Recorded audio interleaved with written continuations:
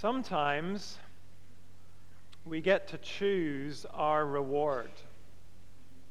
What I mean is we're offered not one prize, but several prizes, and we get to pick. When I was growing up, TV game shows would often work like that. So if you won, you'd get to choose between maybe a holiday in Barbados or a new car. I heard about a man who won a golf competition, and he got to choose between a sum of money, I think it was about £15,000, or a lifetime supply of Murphy's Irish Stout. He chose the Murphys. Golf competitions and game shows deal with small-time rewards, though. Small-time prizes. But the Bible moves this whole choose your reward thing to a whole new level for us. Jesus said this: "What good is it for someone to gain the whole world, yet forfeit their soul?"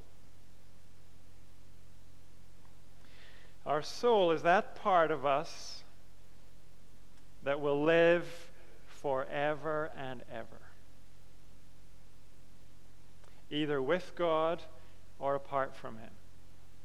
And Jesus is asking us to consider which prize means more to us: gaining this whole world in the present, or gaining eternity with God in the future.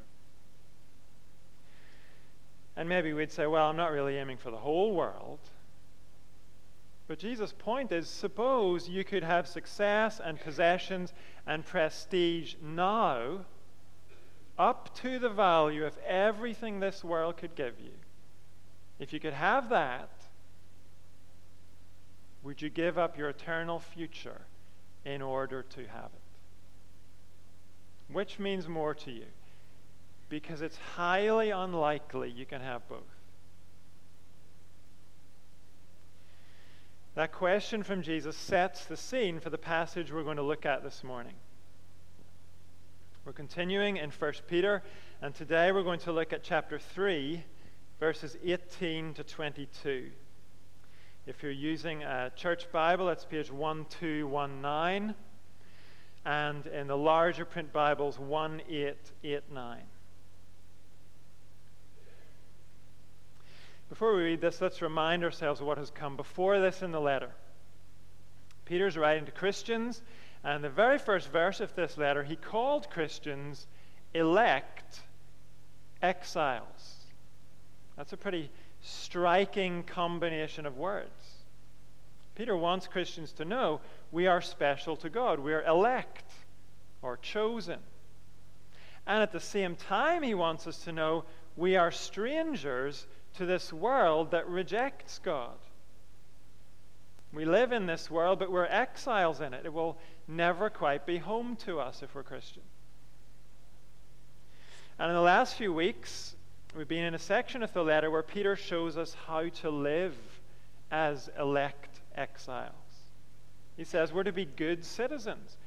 In fact, we are to be exemplary citizens. The fact that we're exiles here does not mean we're to opt out of society. Now, Peter says we're to live good lives in society. We're to be examples of respect in the way we relate to our government, in the way we go about our work, in the way we live at home with those closest to us. Our lives as Christians are to be visibly good. Every area of our lives, public and private. And Peter has told us the purpose of all that is so people around us will be attracted to our God. Peter is calling us to something that's hard. It's hard to live unselfishly. It's hard to show respect even when people treat us unfairly. Peter knows it's hard to live the way he's calling us to live. And so in our passage this morning, he moves on to speak about reward. He says, consider the end result if you don't live this way. And consider the result if you do. So let's read chapter 3, verses 8 to the end of the chapter, verse 22. Finally, all of you, be like-minded, be sympathetic, love one another, be compassionate and humble. Do not repay evil with evil or insult with insult. On the contrary, repay evil with blessing. Because to this you were called, so that you may inherit a blessing. For whoever would love life and see good days must keep their tongue from evil and their lips from deceitful speech. They must turn from evil and do good. They must seek peace and pursue it. For the eyes of the Lord are on the righteous, and his ears are attentive to their prayer. But the face of the Lord is against those who do evil. Who is going to harm you if you are eager to do good? But even if you should suffer for what is right, you are blessed. Do not fear their threats. Do not be frightened. But in your hearts revere Christ as Lord. Always be prepared to give an answer to everyone who asks you to give the reason for the hope that you have. But do this with gentleness and respect, keeping a clear conscience, so that those who speak maliciously against your good behavior in Christ may be ashamed of their slander. For it is better, if it is God's will, to suffer for doing good than for doing evil. For Christ also suffered once for sins, the righteous for the unrighteous, to bring you to God. He was put to death in the body, but made alive in the spirit. After being made alive, he went and made proclamation to the imprisoned spirits, to those who were disobedient long ago when God waited patiently in the days of Noah while the ark was being built. In it, only a few people, 8 in all, were saved through water. And this water symbolizes baptism that now saves you also. Not the removal of dirt from the body, but the pledge of a clear conscience towards God. It saves you by the resurrection of Jesus Christ, who has gone into heaven and is at God's right hand, with angels, authorities, and powers in submission to him. This is God's word. At certain key moments in this letter, Peter stops and he backs up his message by pointing us to Jesus Christ. And you'll have noticed he does that again here at the end of these verses we read. Peter reminds us Jesus is Lord of all. But before we get to that, we need to see why Peter ends by pointing us to Jesus. He does it because in the first part of the passage, he challenges us. He says, choose your reward and your suffering. When we started looking at this letter, we saw it was being circulated across a very large area. It would have been delivered to many different groups of Christians, spread over what today is northern Turkey. These were little communities of believers in Jesus, maybe only a handful of them in each place. And Peter knows if they're going to persevere as foreigners and exiles, they're going to need each other. They're going to have to support and encourage one another. So he says in verse 8, all of you be like-minded, be sympathetic, love one another, be compassionate and humble. All of you means whatever your circumstances in life, whatever your stage of life. You may remember in the verses just before this, Peter has been talking to those who are married. Earlier, he mentioned those who were slaves. Not everyone in the church is going to be in those situations. But everyone in the church is to care for one another. Each person is to be sensitive to what their brothers and sisters in Christ are going through. The church has always been made up of different kinds of people from different generations. That's a great strength. That's how the church is supposed to be. But it does mean we have to be on our toes to make sure we're helping one another, to make sure we're all pulling in the same direction instead of pulling apart from one another. And what we're to help one another with is living good lives. In verse 9, I think Peter has moved on from our relationships with one another to speak about our relationships with those outside the church. I say that because verse 9 summarizes what he's been saying since chapter 2, verse 11. As we seek to live for Jesus, we may well suffer evil. We may well receive insults. Peter expects those to come from outside the church, not inside it. He's calling us to help one another get our responses right, so that we don't repay evil with evil or insult with insult. In the church, we're teammates. We're not rivals. So we're to work as a team, listening to one another, praying for one another, spurring one another on to honor God in every area of our lives. And we're to work hard at reminding one another of the reward that's ahead of us. Look again at verse 9. Do not repay evil with evil or insult with insult. On the contrary, repay evil with blessing, because to this you were called, so that you may inherit a blessing. We live the Christian life because it honors God. Yes. We live the Christian life because it's the right thing to do. Yes. And we live the Christian life because we've been promised a reward at the end of it. Back in chapter 1, Peter spoke about an inheritance that is kept in heaven for us. An inheritance that can never perish, spoil, or fade. And I'm sure that's what he means here when he talks about inheriting a blessing. We inherit this in the future. And we will inherit it for eternity. It's a reward we can never lose. What kind of people inherit this reward? Peter explains it in verse 10. Whoever would love life and see good days, in the context that applies to eternal life and eternal good days, whoever would love and see those things must keep their tongue from evil and their lips from deceitful speech. They must turn from evil and do good. They must seek peace and pursue it. For the eyes of the Lord are on the righteous, and his ears are attentive to their prayer, but the face of the Lord is against those who do evil. What kind of people inherit God's imperishable blessing?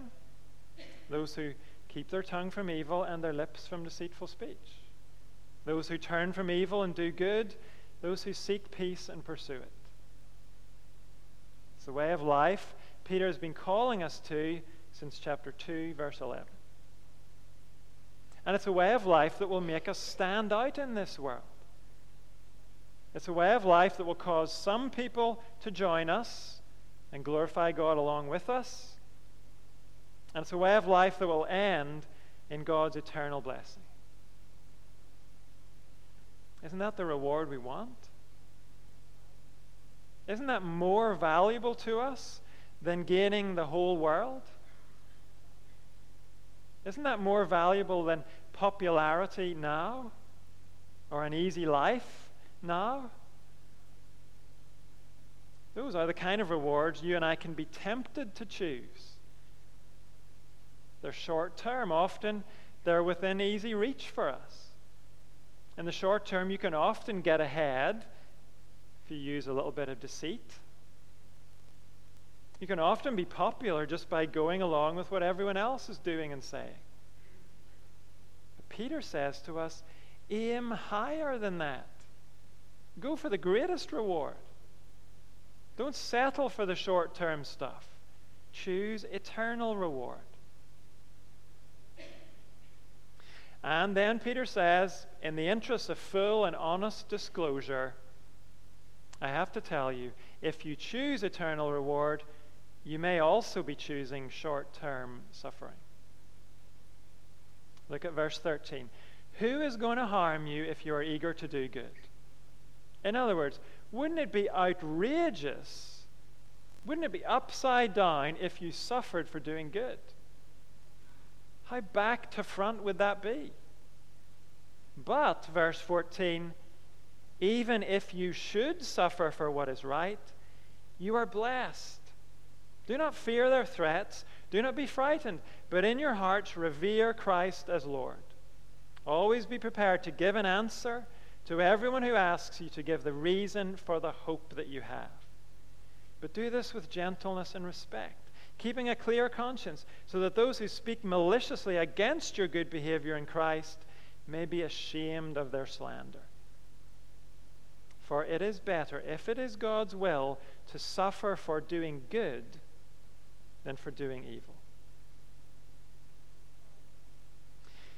Living a life that honors God leads to eternal blessing, and it may lead to suffering in the short term. When we pursue peace, some people might see us as easy targets.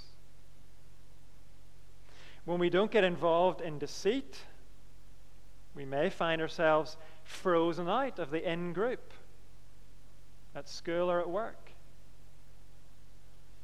People may threaten us and speak maliciously against us just because we live differently. And that gets under their skin. Notice, Peter doesn't say that will happen. He says it might happen. So we must decide now, ahead of time, which suffering are we going to choose? Are we willing to take the short-term suffering because we're committed to obeying God? Or will we turn our back on God to avoid the short-term suffering? Peter says if we do, we're choosing eternal suffering. That's what Peter means in verse 17. We might not suffer for doing good, but if that is in God's plan for us, and it's much better to go through that short-term suffering than to face the punishment that comes from doing evil. And I think we have to understand that as God's punishment. Back in verse 12, at the end of the verse, Peter explained that the face of the Lord is against those who do evil. If we side with this world in its defiance of God, then one day we will face God as our enemy, not as our friend. And the result of that will be eternal suffering for us, an eternity in hell.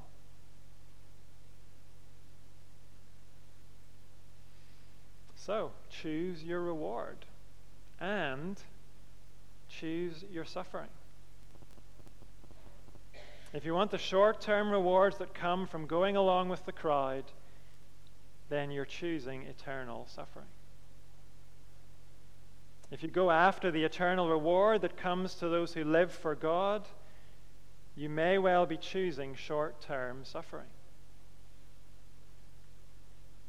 Maybe that feels like a tough choice, but it's not really. Peter says in verse 14, even if you should suffer for what is right, you're blessed. Eternal blessings far outweigh short-term suffering. And when you and I grasp that, when that truth sinks into our minds and hearts, then we won't fear their threats. Whoever they happen to be, whoever is on our case because we stand out as a Christian. We can answer those people with gentleness and respect, verse 15. Explaining why we live the way we do. Letting them know about our hope. Most people have no hope beyond the short term. That's why they live the way they do. They think today really is all there is for them. So why wouldn't they bend the rules to get ahead today? Why wouldn't they cheat and deceive to get short-term rewards? And so if you and I live with the hope of eternal reward, it will lead to questions. They might be unkind questions, of course. They might be scornful, jeering questions. But you and I will have opportunities to explain our hope. And Peter says to us, take those opportunities. Speak about your eternal hope. Sure, they might laugh all the more at you. They might hate you all the more. But some of them might listen to you. And they might end up glorifying God on the day he visits us. Sometimes as Christians we think, if I haven't been on a course called 10 Steps to Sharing Your Faith, or 5 Steps to Converting Your Village, then I'm not really qualified to share my faith.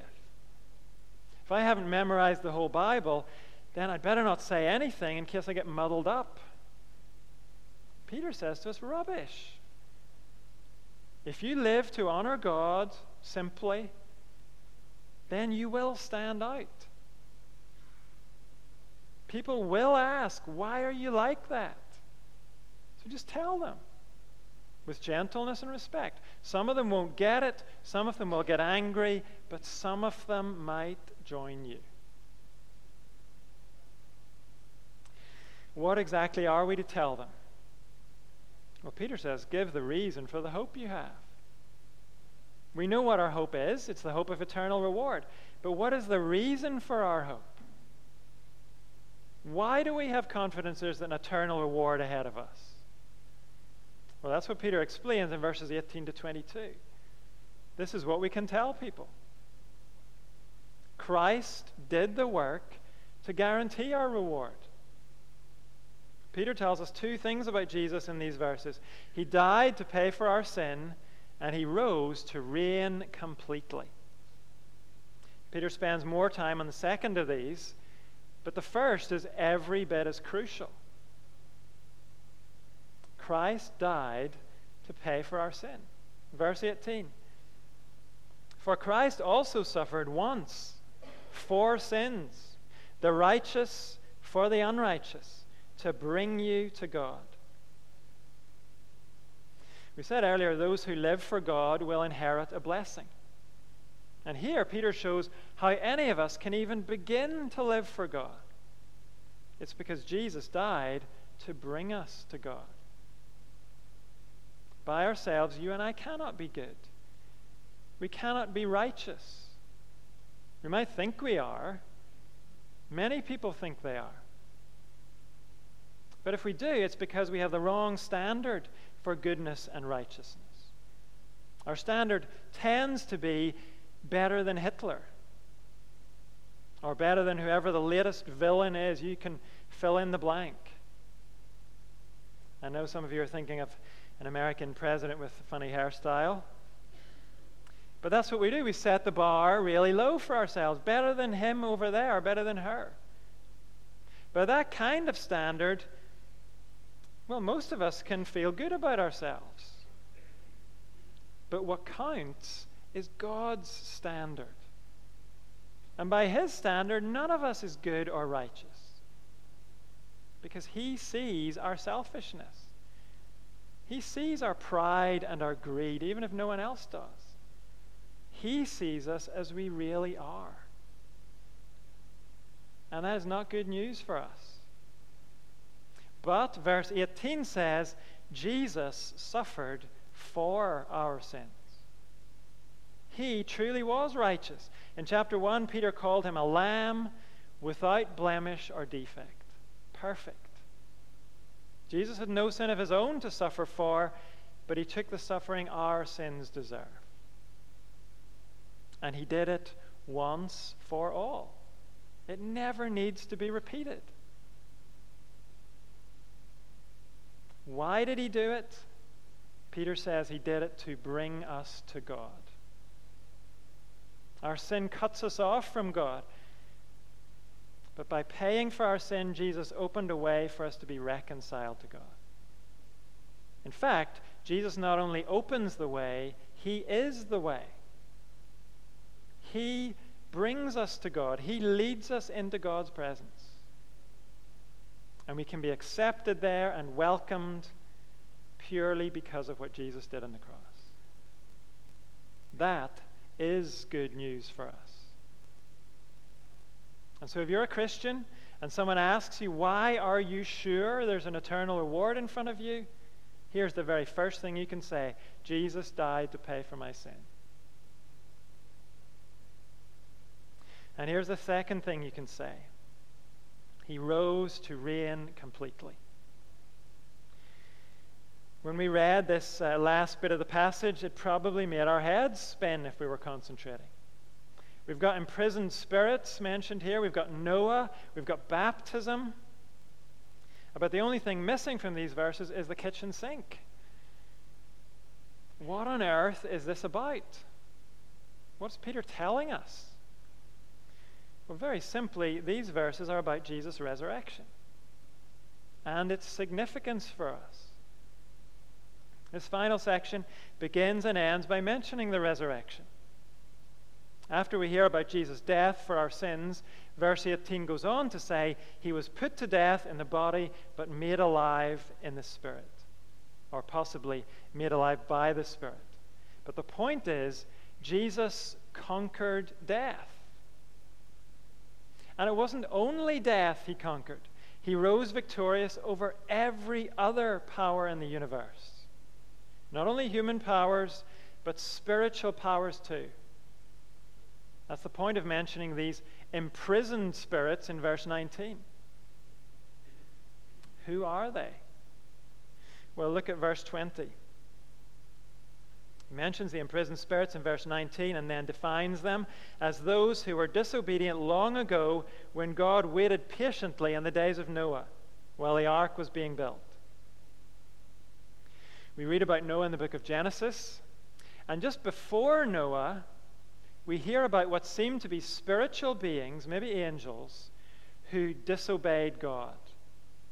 There are a couple of other places where the New Testament seems to be referring to those particular rebellious spirits. They're now part of a demonic realm that opposes God and His people. And Peter mentions them here only to say the risen Jesus proclaimed something to them. What did He proclaim to them? His victory over them. How do we know that? We'll look at verse 22. It tells us Jesus has gone into heaven and is at God's right hand with angels, authorities, and powers in submission to Him. Jesus' resurrection put Him in an unrivaled position of power and authority. Not only over human powers, but over spiritual powers too. He is Lord of all. That is why, as Christians, we have unshakable hope for the future. That is how we know we'll inherit eternal blessings. Because the same Jesus who paid for our sin on the cross has risen in victory over every other power.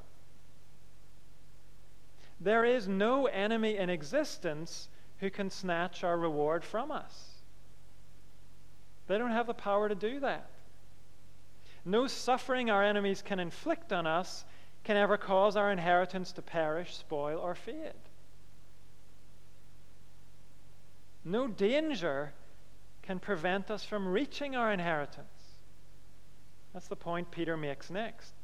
Having mentioned the spirits who rebelled in Noah's time, now he mentions the bit that normally comes to mind when we hear about Noah: a worldwide flood and an ark. In the middle of verse 20, Peter says, in the ark, only a few people, 8 in all, were saved through water. That was Noah and his wife, plus his 3 sons and their wives. But notice how Peter puts it. He says they were saved through water. In other words, they came through the water unharmed. Why? Because they had an ark. Everyone else was destroyed by the water. It's easy for us to forget the flood in Noah's day was God's judgment on a sinful world. And the reason you and I can forget that is because most of our children's Bible storybooks have sanitized the account of the flood. As they present it, it's about Noah escaping a bad storm with a few cuddly elephants and giraffes.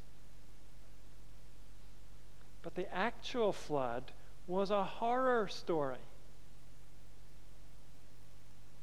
It involved God wiping evil from the face of the earth. And that meant wiping out the human race who had given themselves up to evil. The only people saved from that divine judgment were the few who took refuge in the ark. Peter mentions that, but then he takes what seems like a strange turn in verse 21. He says, and this water, that's the flood water, symbolizes baptism that now saves you. Not the removal of dirt from the body, but the pledge of a clear conscience towards God. It saves you by the resurrection of Jesus Christ. So Peter says the water you and I get baptized in is like the floodwaters of God's judgment. We all deserve to drown in God's judgment, just like the people in Noah's day. So if baptism showed things the way they deserve to be, we would go under this water and we'd not come up again. And the preacher would go to prison for drowning people in the pool. But that's not what happens in baptism.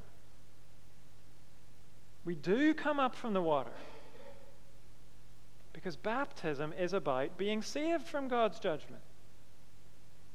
We're saved because we have an ark too. In our case, it's not a boat, it's our risen Savior, Jesus Christ. He is our ark. He went into God's judgment, He took it in our place, and He rose again. He came up through the judgment.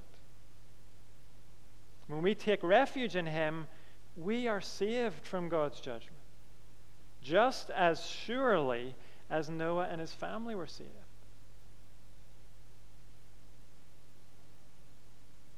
So Peter goes on to clarify for us, baptism isn't about being cleaned up on the outside.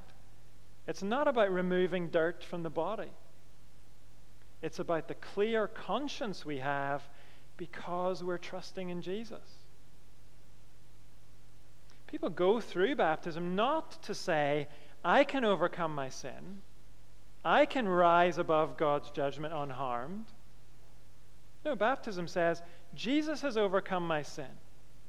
He went through God's judgment for me. He rose on the other side of that judgment, and I'm taking refuge in Him. He is my salvation. He is my ark. That's the only way to have a clear conscience before God.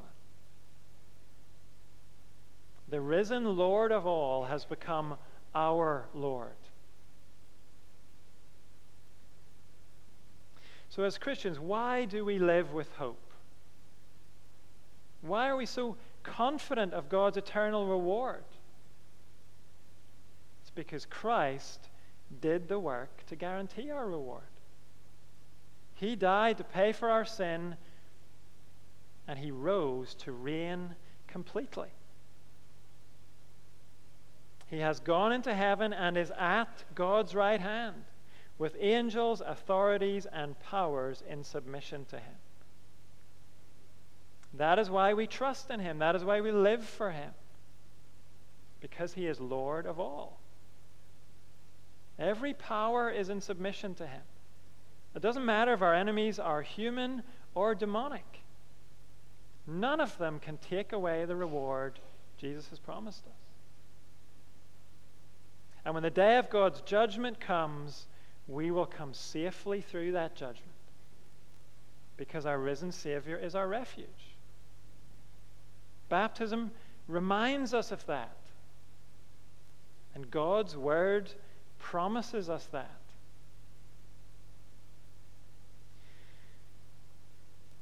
And so going back to our first question, why? Why would we turn aside from all this just to escape some short-term discomfort, some short-term suffering?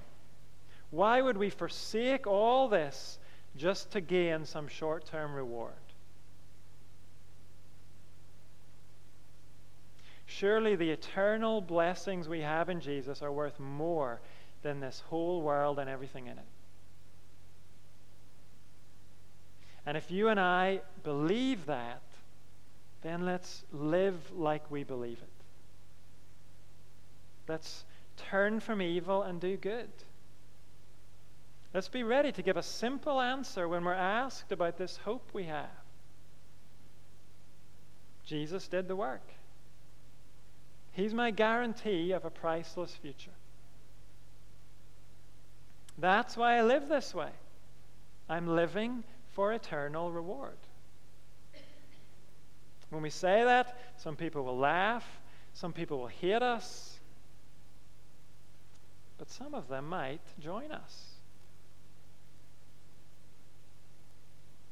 And as Christians, let's remember we are to help one another with this. If we're trusting in Jesus, we're on the same team, all of us, as different as we are. We're all going in the same direction. So let's help one another along. And let's join together now in responding to God's word.